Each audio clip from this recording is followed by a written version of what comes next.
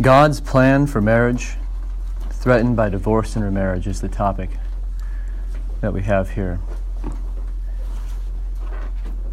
And just coming off of the conversation and trying to transition here to a topic like this, I just sense a weightiness, and this is just a heart-wrenching topic. And may God break our hearts for the souls that this touches. So why this topic? Well, America has one of the highest divorce rates in the world. It's been calculated that every 13 seconds there's a divorce in America. So since we've gathered this morning, that's about 1,385 divorces in America. And it's been observed that 80% of divorces will end up in remarriage. That said, with all the various challenges that we face as apostolics, why spend time on this topic? We tend to have strong marriages, and the percentage of divorce and remarriage cases are relatively low. Well, we could simply say it's the next teaching in the But I Say Unto You series that we've been looking at. This is the next one here, found in the Sermon on the Mount. Clear back in the beginning, God designed the one flesh union. This is a covenant. Malachi states that he hates divorce. In Malachi 2, we can read in verses 14 and 16. Jesus taught clearly against divorce and remarriage. And we as apostolics do not have sound unified teaching on this subject. There are souls in our fellowships for which this has eternal ramifications. And I believe that we all have either family members, friends, neighbors, co-workers who find themselves in this situation, and they deserve clear and compassionate teaching. About 16 years ago or so, I was sitting in my in-laws' home having a conversation with my father-in-law. And this subject came up. I can't tell you how in context it did, but it did. It came up when we were discussing it. And he had a conviction on it, and so did I. And we were coming at it from two opposite ends of the table. And I could not understand how the God that I serve would ask this of somebody. I held a completely opposite view than what I have today. We disagreed. And it was probably the first disagreement I ever had with my father-in-law. We were maybe a year married. And that was hard. But I couldn't see it. Nor did I want to. That morning we went to church, and there was a service that morning on this topic specifically, in complete opposition to where I stood. I've never heard this topic in our circles before or after spoken like that. That was the beginning of my journey trying to understand this particular doctrine, this teaching. And I find that ever since then, for me and whoever I talk to about this in the years that have gone by, we continue to see Satan coming saying, "Yea, hath God said." Hath he really said? So maybe this is the first time you're hearing this teaching. Maybe it's been explained to you differently. But similar to when we read the book of Romans, we have this tendency to read it through Calvinist lenses, just because it's pretty common, popular. And when we have those filters on our eyes when we read the book of Romans, we tend to struggle with scriptures. We just can hardly get past these verses. But if we were just read it without that filter, it becomes clear. And I think this topic is similar. And we will try to do that here as we move on, to bring some clarity to this, if there's any confusion, and to give some validity to what Jesus said here in Matthew 5, verses 31, 32, and other supporting scriptures as we go on. Although this is a hard topic, it doesn't need to be shared with a hard heart. My hope is not to do that now.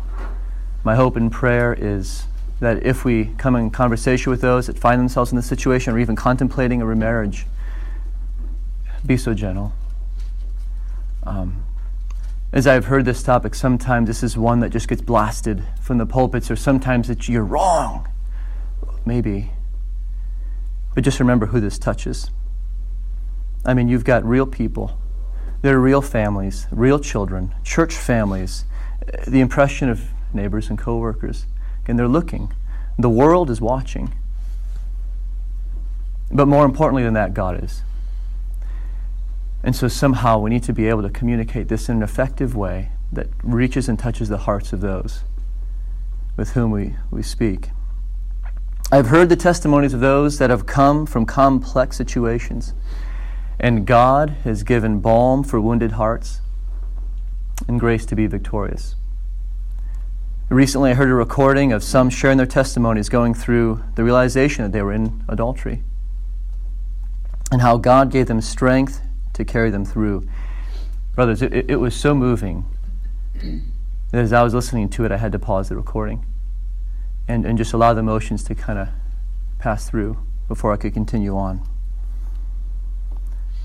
The faith that some of these have had and their supportive congregations where this was upheld was inspiring. So may we pray that we go past the words of the matter and go straight to the heart of it. So, due to the sensitivity here, I would ask that Brother Joel, would you be willing to lead us here in prayer? Let's rise and have a prayer specifically on behalf of anyone who might struggle. I agreed to this, but I did not prepare a prayer, so I don't know. Father, we come to Thee in prayer.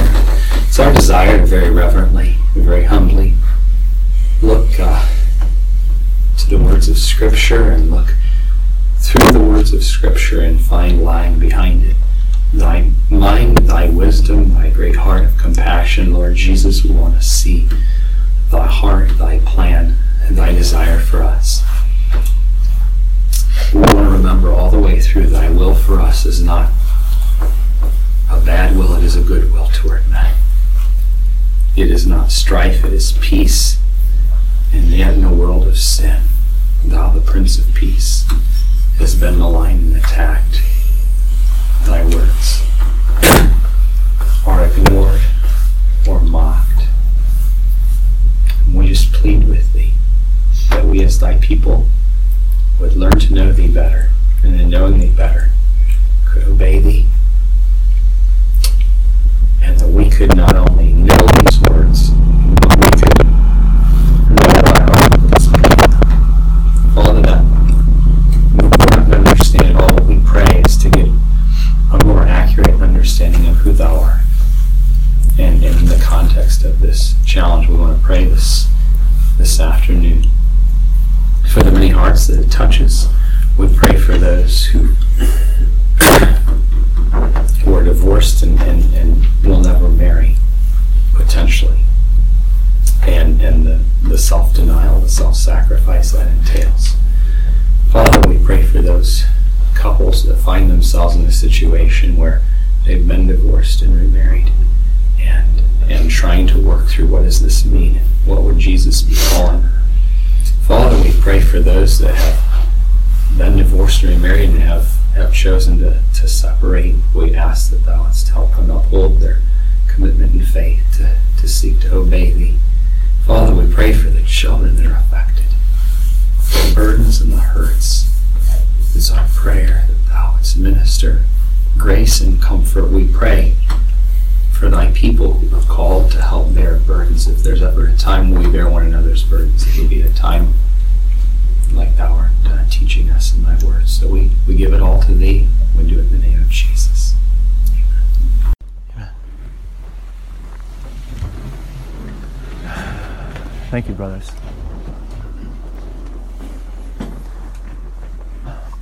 So before we get to the main text here, Matthew 5, verses 31 and 32, let's first go back to the beginning. Let's discuss marriage. Thankful for the brothers who discussed anger and reconciliation, and then lust. They're certainly closely tied in here to this topic. But let's discuss the beauty of marriage. This is what's at hand. God had a vision for marriage, and we are not to mess with it. And what it represents is something so holy and precious, as we'll see. I'm going to go to Matthew 19, verses 3 through 6 first. I'll read these here. The Pharisees also came unto him, tempting him, and saying unto him, Is it lawful for a man to put away his wife for every cause? And he answered and said unto them, Have ye not read that he which made them at the beginning made them male and female? And said, For this cause shall a man leave father and mother, and shall cleave to his wife, and they twain shall be one flesh? Wherefore they are no more twain, but one flesh. What God therefore hath joined together, let not man put asunder. A couple of things to notice here is the framework of the question, divorce for every cause. Let's take a look at what the Pharisees were referencing here. Their question was taken from Deuteronomy 24, verses 1 through 2. I'll read that. When a man hath taken a wife and married her, and it come to pass that she find no favor in his eyes, because he hath found some uncleanness in her, then let him write her a bill of divorcement, and give it in her hand, and send her out of his house. And when she is departed out of his house, she may go and be another man's wife. So the Pharisees went back to Moses, but Jesus went back to God. And so the question is, whose teaching will we go back to? So what makes a marriage? A traditional church ceremony? I appreciate that. I have to say, when Ruth and I first came, we were actually in Tremont. It was our first Sunday on the American side. We visited there, and there was a wedding, Ruth's friend's wedding. And it's the first time I've seen the practice that was done in these circles, and it brought me to tears immediately. It was just beautiful. I've never seen something like that before. It was just really touched my heart. But does that make the marriage? When in the ceremony do you officially become married? How about signing papers at a courthouse? Is that a marriage? How about a fly-by-night Las Vegas wedding? Common law? After so many years? Consummation? Some of these are really difficult questions. We'll shed some light on some of this here going forward. But let's look at Genesis 2:24. Go back further yet. And Adam said, This is now bone of my bones and flesh of my flesh. She shall be called woman, because she was taken out of man. Therefore shall a man leave his father and mother, and shall cleave unto his wife, and they shall be one flesh. So God designed marriage from the beginning, and He makes the joining of two a marriage.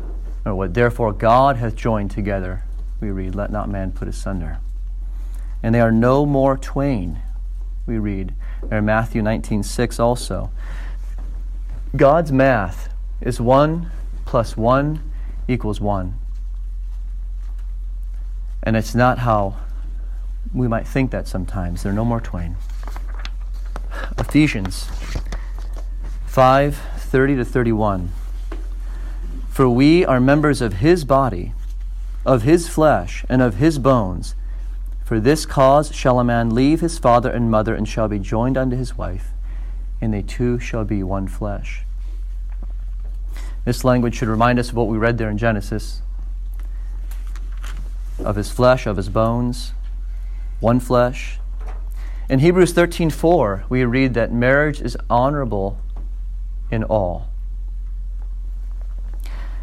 And so we appreciate faith marriages, don't we? And we probably, a number of us could go around this room and share just beautiful testimonies of that. We have examples in the Bible of different kinds of marriages, a husband and wife. We read things like Isaac and Rebekah. We read Ahab and Jezebel, still a husband and wife.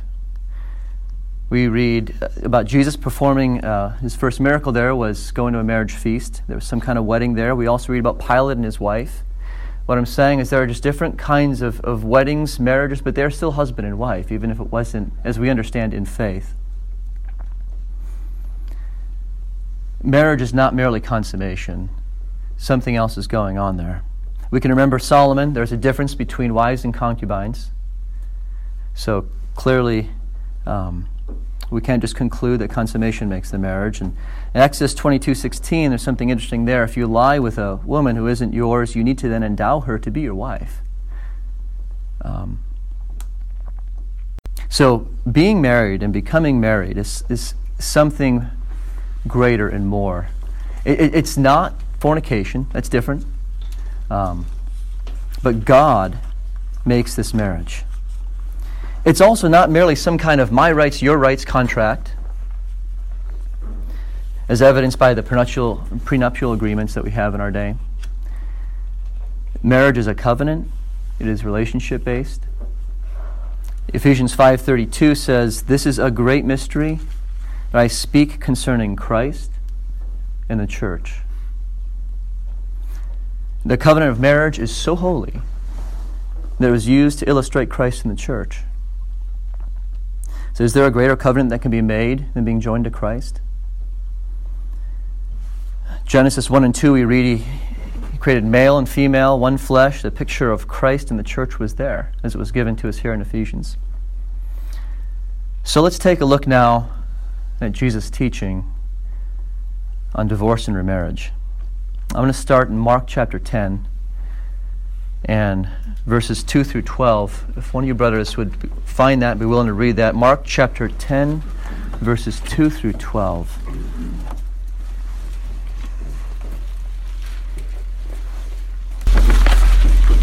Start reading? Go ahead, yeah. And the Pharisees came to him and asked him, "Is it lawful for a man to put away his wife?" tempting him. And he answered and said unto them, "What did Moses command you?" And they said, "Moses suffered to write a bill of divorcement and to put her away." And Jesus answered and said unto them, "For the hardness of your hearts he wrote you this precept. But from the beginning of the creation God made them male and female. For this cause shall a man leave his father and mother and cleave to his wife, and they twain shall be one flesh. So then they are no more twain, but one flesh. What therefore God hath joined together, let not man put asunder." And in the house his disciples asked him again of the same matter. And he saith unto them, "Whosoever shall put away his wife and marry another committeth adultery against her. And if a woman shall put away her husband and be married to another, she committeth adultery." Thank you, brother. So, this is a relatively clear passage. Difficult, but clear. We notice here that the twain shall be one, and that they are no more twain, but one. Again, this math, 1 plus 1 equals 1. We notice how the disciples asked him again in verse 10 there in that scripture. If you notice, they asked him again, why? He was clearly teaching something that was a little hard to understand or difficult to swallow or needed to quantify, clarify. So he's saying that remarriage is adultery. Let's turn to Luke 16. Verse 18, if one of you brothers could find that and read it as well.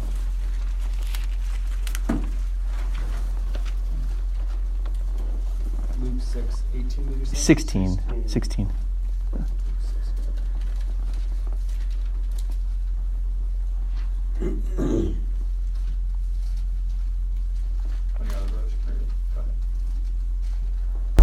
I'll read that.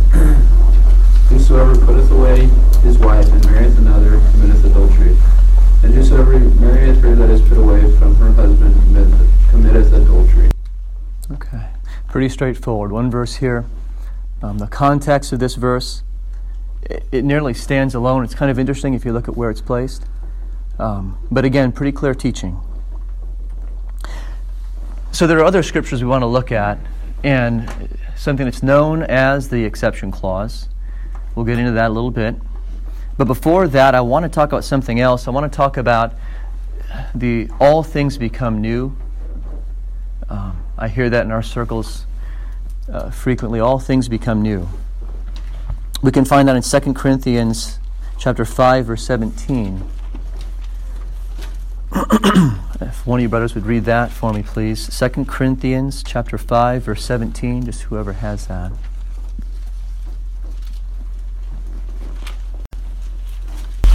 Therefore, if any man be in Christ, he is a new creature. Old things are passed away, behold, all things are become new. Okay, thank you. So this is relatively straightforward here. All things become new, and so this is applied to any divorce that's happened before conversion, as I hear it. I guess the question is, do all things become new in the way that we see them? What's becoming new here? This is speaking to a spiritual rebirth. The new man, our old man is crucified with him, we read in Romans 6:6. But again, do all things become new? Let's look at Onesimus in Philemon. He was a slave before and he was a slave after. So in that sense, he still had to hold to that. If two are not married in the faith, I know this happens with some frequency. When they become baptized, do we divorce them because it wasn't in faith? Well, we would certainly say no. Actually, in 1 Corinthians 7, 12 through 16, we don't need to turn to that, but this speaks to a circumstance where one of the spouses is unconverted. So it's not like conversion frees you of that marriage. She's still your wife, he's still your husband, even though the eternal destination would differ between the two of you at that time. The word adultery does not change its meaning when one becomes converted. After conversion, parents don't become ex-parents, children don't become ex-children, wives don't become ex-wives. An analogy that came to me: if I buy a car that I didn't know was stolen before conversion, I keep it through my conversion, I keep it for years after my conversion, it's still not my car. It's not like the sin of theft is forgiven somehow if the car was stolen. And we need to remember this radical teaching we just learned from Jesus about this amputation. It's better to go to heaven with one eye than to go to hell with two. And this should strike fear in our hearts. And as I mentioned in the beginning, my heart just breaks for those that would find themselves in this situation, but life is too short and eternity too long to get this wrong. So let's take a look at what's referred to as the so-called exception clause. We'll find this in a couple of places. Let's look at our key text here in a little bit, Matthew 5, 31 to 32.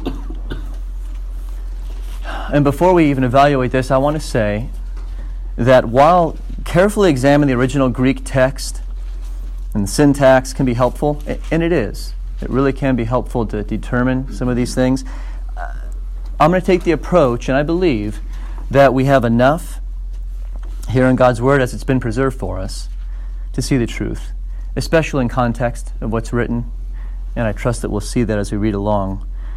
Man can call it a divorce. Legal documents can nullify your previous commitments, but in God's eyes, you're no more twain. So we read warnings back in Jeremiah and Ezekiel. You say, the Lord said, but I have not said. And we also read things like, you think, I think like you. And my thoughts are not your thoughts. We can read in Psalm 50 and Isaiah 55. So, brothers, one of you, Matthew 5, 31, 32. I can read it. It says, it hath been said, whosoever shall put away his wife, let him give her a writing of divorcement. But I say unto you that whosoever shall put away his wife, save for the cause of fornication, causeth her to commit adultery. And whosoever shall marry her that is divorced, committeth adultery. Okay. So this exception that we're looking at here is referring to the divorce. Simply put. Analogies can be created. We can look at the Greek and do all sorts of interesting things here with this, but I think we'll see this more clearly as we go on. Just understand that this exception is referring to the divorce. Notice that he says here 6 times, you heard that it's been said, but I say unto you. Let's think about it this way. If Jesus in here said, yeah, divorce and remarriage is still fine. Well, why, but I say unto you? He was putting something new here. We can even look at just verse 32, and whosoever shall marry her that is divorced committeth adultery. So this is the innocent party. And if you marry her, you're committing adultery. So you can't even marry the innocent party if we just look at that sentence alone. We run into some roadblocks if we start to believe that we can just remarry. So let's take a look at Matthew 19 again. And let's finish this up. We read the first portion. Let's read verses 7 through 10. If one of you brothers will read that, this will go along with what we just read in Matthew 5, 31, 32. I'll read this one. They say unto him, Why did Moses then command to give a writing of divorcement, and to put her away? He saith unto them, Moses, because of the hardness of your heart, suffered you to put away your wives. But from the beginning it was not so. And I say unto you, whosoever shall put away his wife, except it be for fornication, and shall marry another, committeth adultery. And whoso marrieth her which is put away doth commit adultery. His disciples say unto him, If the case of the man be so with his wife, it is not good to marry. Thank you. Yeah, so we notice here, Jesus saying, from the beginning, it was not so. So same as Matthew 5:32, we see this exception, and this is referring to the divorce. So there is an exception made for divorce. Look at the framework of the question. The Pharisees were asking about divorce. But there's nothing about remarriage here that allows or gives some permission. And Jesus strengthens the permanence of the one flesh union by adding, whoever marries a divorced wife commits adultery. Notice where Jesus would have ended his answer. The Pharisees asked him, if you look back up in Matthew 19, about divorcing for every cause, and he said, wherefore they are no more twain but one flesh, what therefore God hath joined together, let not man put asunder. He was done. He answered it. Then they asked him, but why did Moses then? And notice the disciples' response in verse 10 that we read. If this is the case of the man with his wife, it's not good to marry. They clearly understood what Jesus was saying here. I don't even marry. This is serious.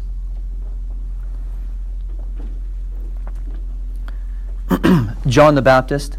There's a couple areas in Scripture we can read about. Matthew 14, 3 through 4, and Mark 6, 17 through 18. And I don't plan to read through that right now, but just you'll remember that John the Baptist lost his head over speaking out against this issue. And Herod and his brother Philip's wife, notice how that's even referred to in those scriptures. His brother Philip's wife.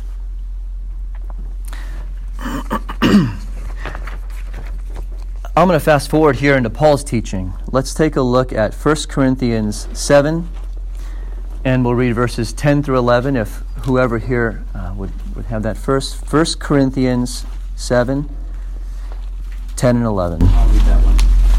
And unto the married I command, yet not I, but the Lord. Let not the wife depart from her husband. And if she depart, let her remain unmarried, or be reconciled to her husband, and let not the husband put away his wife. Okay. So it's interesting here that Paul says, notice in verse 10, and of the married I command, yet not I, but the Lord.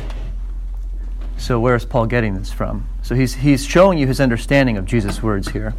But the Lord, let not the wife depart from her husband, and if she depart, let her remain unmarried.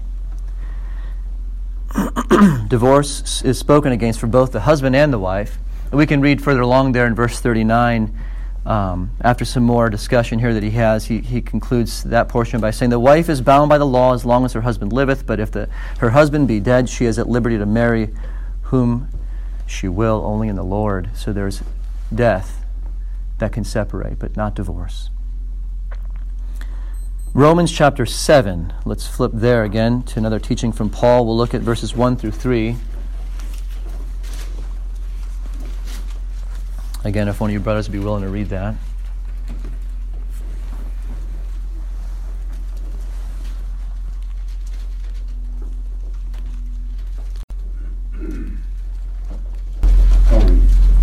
Know ye not, brethren, for I speak to them that know the law, how that the law hath dominion over a man as long as he liveth. For the woman which hath an husband is bound by the law to her husband so long as he liveth.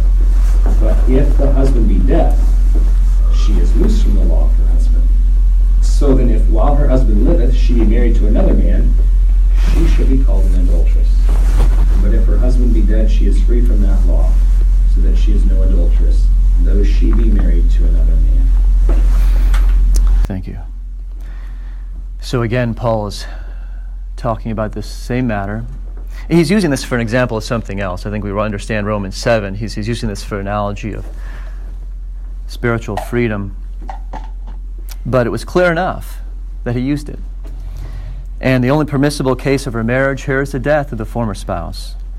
So if remarriage occurs while the original spouse is still living, she'll be called an adulteress, he says. So we have Jesus' teachings. We have Paul's understanding of Jesus' teachings. I'm going to quote some things now from the early church. There's so many quotes. I find it's beneficial because they spoke the original language. If there's any confusion yet that you might have, or maybe if something wasn't quite clear in the scriptures that we read, it's helpful maybe to hear from those that spoke that language. So I'll quote from a few. This is in the 2nd and 3rd century, Justin Martyr. And he says, "Whosoever shall marry her that is divorced from another husband committeth adultery. And there are some who have been made eunuchs of men, and some who are born eunuchs, and some who have made themselves eunuchs for the kingdom of heaven's sake. But all cannot receive this saying, so that all who by human law are twice married are in the eye of our Master sinners." He uses the word twice married. That's interesting. Twice married. I understand this to be almost like bigamy, as he stated this, twice married. Clement of Alexandria states it this way: "He that taketh a woman that has been put away, it is said, committeth adultery. And if one puts away his wife, he makes her an adulteress. That is, he compels her to commit adultery. And not only is he who puts her away guilty of this, but he who takes her by giving to the woman the opportunity of sinning. For did he not take her, she would return to her husband." And then Tertullian, he says, "The Lord uttered in treating of divorce, which permitted formerly, he now prohibits. First, because from the beginning it was not so, like plurality of marriage. Second, because what God hath conjoined, man shall not separate. For fear, namely, that he contravene the Lord. For he alone shall separate who has conjoined. Separate, moreover, not through the harshness of divorce, which harshness he censures and restrains, but through the debt of death. If, indeed, one of two sparrows falleth not on the ground without the Father's will. Therefore, if those whom God has conjoined, man shall not separate by divorce, it is equally congruous that those whom God hath separated by death, man is not to conjoin by marriage. The joining of the separation will be just as contrary to God's will as would have been the separation of the conjunction." Hopefully that's clear, but if it's not, Tertullian, in the style that he does, basically says, listen, it's like you trying to marry a corpse. You can't join what God separates, and the way he separates is by death. And Tertullian, if any of you know me well enough and Tertullian well enough, you'll know that he's one of my favorite authors. I just love how he makes these comparisons and analogies, but he makes it quite clear in this way. So there are other questions that come now from this. Would God separate a family? So we have these teachings, and now what do? Sometimes it's difficult when we process a young happy family. There's maybe young children involved, and things are going well. You picture the blue skies, the white picket fence, and things like this. And now all of a sudden we come across a scripture like this, and now what do? And we can't sleep at night. And is God asking this of me? One example that I appreciate that helps clarify this a little bit, because divorce and remarriage is so common in our day, is the picture of a homosexual couple. If a homosexual couple to walk in our congregation, and it's pretty close to home here with some of our family, and they adopt children, what do we say of that? They may have adopted children. They can be legally married in some cases. They would consider themselves a married couple with a family. The question is, would God? That's maybe a more clear example for us to say, well, that's wrong. But then so is adultery. So we shouldn't ask if it's right for man to separate what God has joined, but rather, is it right for God to separate what man has joined? There's a scripture here, I'll read through this a little bit, in Ezra 9, chapter 9 and chapter 10, but a really sad case when Israel took on wives. Maybe some of you brothers will remember this. So in Ezra 9 we read the people of Israel, the holy seed has mingled themselves with the people of those lands, they're saying. This is of the Canaanites, the Hittites, the Perizzites, the Jebusites, the Ammonites, the Moabites, the Egyptians, the Amorites. And Ezra, he says, when I heard this thing, I rent my garment and mantle and plucked off the hair of my head and of my beard and sat down. And he was just astonished. And he says, and now, O our God, what shall we say after this? For we have forsaken thy commandments. In Ezra 10, we read, now when Ezra had prayed, and when he had confessed, weeping and casting himself down before the house of God, there assembled unto him out of Israel a very great congregation of men and women and children, for the people wept very sore. In verse 3, now therefore let us make a covenant with our God to put away all the wives, and such as were born of them, according to the counsel of my Lord, and of those that tremble at the commandment of our God, and let it be done according to the law. Arise, for this matter belongeth unto thee. We also will be with thee. Be of good courage, and do it.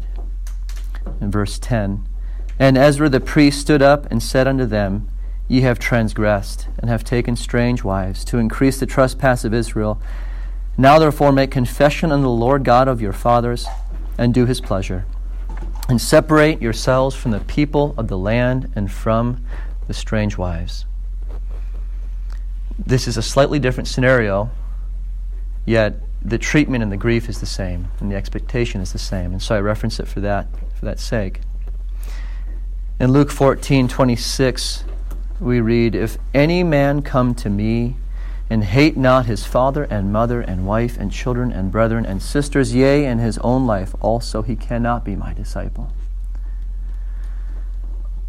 In Matthew 19:12, as we referenced before, in the early church quotes there, for there are some eunuchs which were born from their mother's womb, and there are some eunuchs which were made eunuchs of men, and there be eunuchs which have made themselves eunuchs for the kingdom of heaven's sake. And so this refers then, I believe even this is Matthew 19, to those that would have to make themselves eunuchs for the kingdom of heaven's sake. Paul shows us that it's not a burden to be single if we're called to a life of singleness, if that would be our lot. In 1 Corinthians 7, further on in the passages we read in 32 and 33, he says, but I would have you without carefulness. He that is unmarried careth for the things that belong to the Lord, how he may please the Lord. But he that is married careth for the things of the world, how he may please his wife. And so there might be some comfort in that for those that might be called to this. I know of one who would attest to this, and as difficult as it is, he finds grace in that. And so we have this next topic of support, as I've got it listed here. Support as congregations. This is a doctrine or a teaching we can't just wear on our sleeves. We have to put shoes on this. There are spiritual, emotional, financial, logistical matters, to name a few. It can get really sticky. Extremely complex, especially when you start getting in second, third, fourth marriages, children from various spouses. Sometimes we hardly even know who the father is. In some cases, that in the workplace, I was just speaking with someone out on the shop floor, and 29 years married, and he divorced his wife. And I talked to him, is there any hope of getting back together? Is that a possibility? He would want to. He just doesn't see that she would, and he's dating somebody else. And there are so many cases like this, and my heart just breaks. You can see just the lost look in his eyes, something that defined him for all these years. And I asked him about that. I said, how do you feel after being married for that long? I mean, what's it like? And we have a bit of a relationship. And he said, I feel like I don't know what to live for anymore. Everything that defined me, he goes, it just seems like it's gone. She took half my money, and so now I have to work more, and I don't know what to live for. And it just breaks my heart. And so we can read verses like this in 2 Corinthians 12:9. We can read, and he said unto me, regarding Paul's thorn in the side, in the flesh there, my grace is sufficient for thee, for my strength is made perfect in weakness. Most gladly, therefore, I will rather glory in my infirmities, that the power of Christ may rest upon me. Okay, that's helpful. But I think to someone in this situation, then they go back home to maybe an empty home, or maybe visiting their children for a time and back to their empty home, or if they're really going to hold to this doctrine and separate themselves, it's going to take more than that, especially in some cases. James 2:15-16. If a brother or sister be naked and destitute of daily food, and one of you say unto them, depart in peace, be ye warmed and filled, notwithstanding ye give them not those things which are needful to the body, what doth it profit? This is sandwiched in between the faith and works. You'll be familiar with this discussion. And so we can have faith that grace is sufficient and all that, but are we willing then to come along and give those things that are needful? It may require some things of us that are uncomfortable and stretch us a little bit. And so Galatians 6:10 I have here, as we have therefore opportunity, let us do good unto all men, and especially unto them who are of the household of faith. And so just in closing here, I'll read back in Mark chapter 10, verses 29-30. Something for those that have made the sacrifice for the kingdom of heaven's sake. And Jesus answered and said, verily I say unto you, there is no man that hath left house, or brethren, or sisters, or father, or mother, or wife, or children, or lands, for my sake and the gospel's, but he shall receive 100-fold, now in this time, houses, and brethren, and sisters, and mothers, and children, and lands with persecutions, and in the world to come, eternal life. So that's my heart on this topic. Those are the teachings that I would offer to you, brothers. There are plenty more. There is a lot more detail we can go into. There are some very complex and challenging situations that we can think of and question and ponder and discuss and try to come up with conclusions to. But I want to at least put that much out there, brothers, maybe to help us along on this subject and this teaching of Jesus, and put up marriage as Jesus put it up, as being something so holy. Brother Joel, would you have any closing thoughts or comments to share there?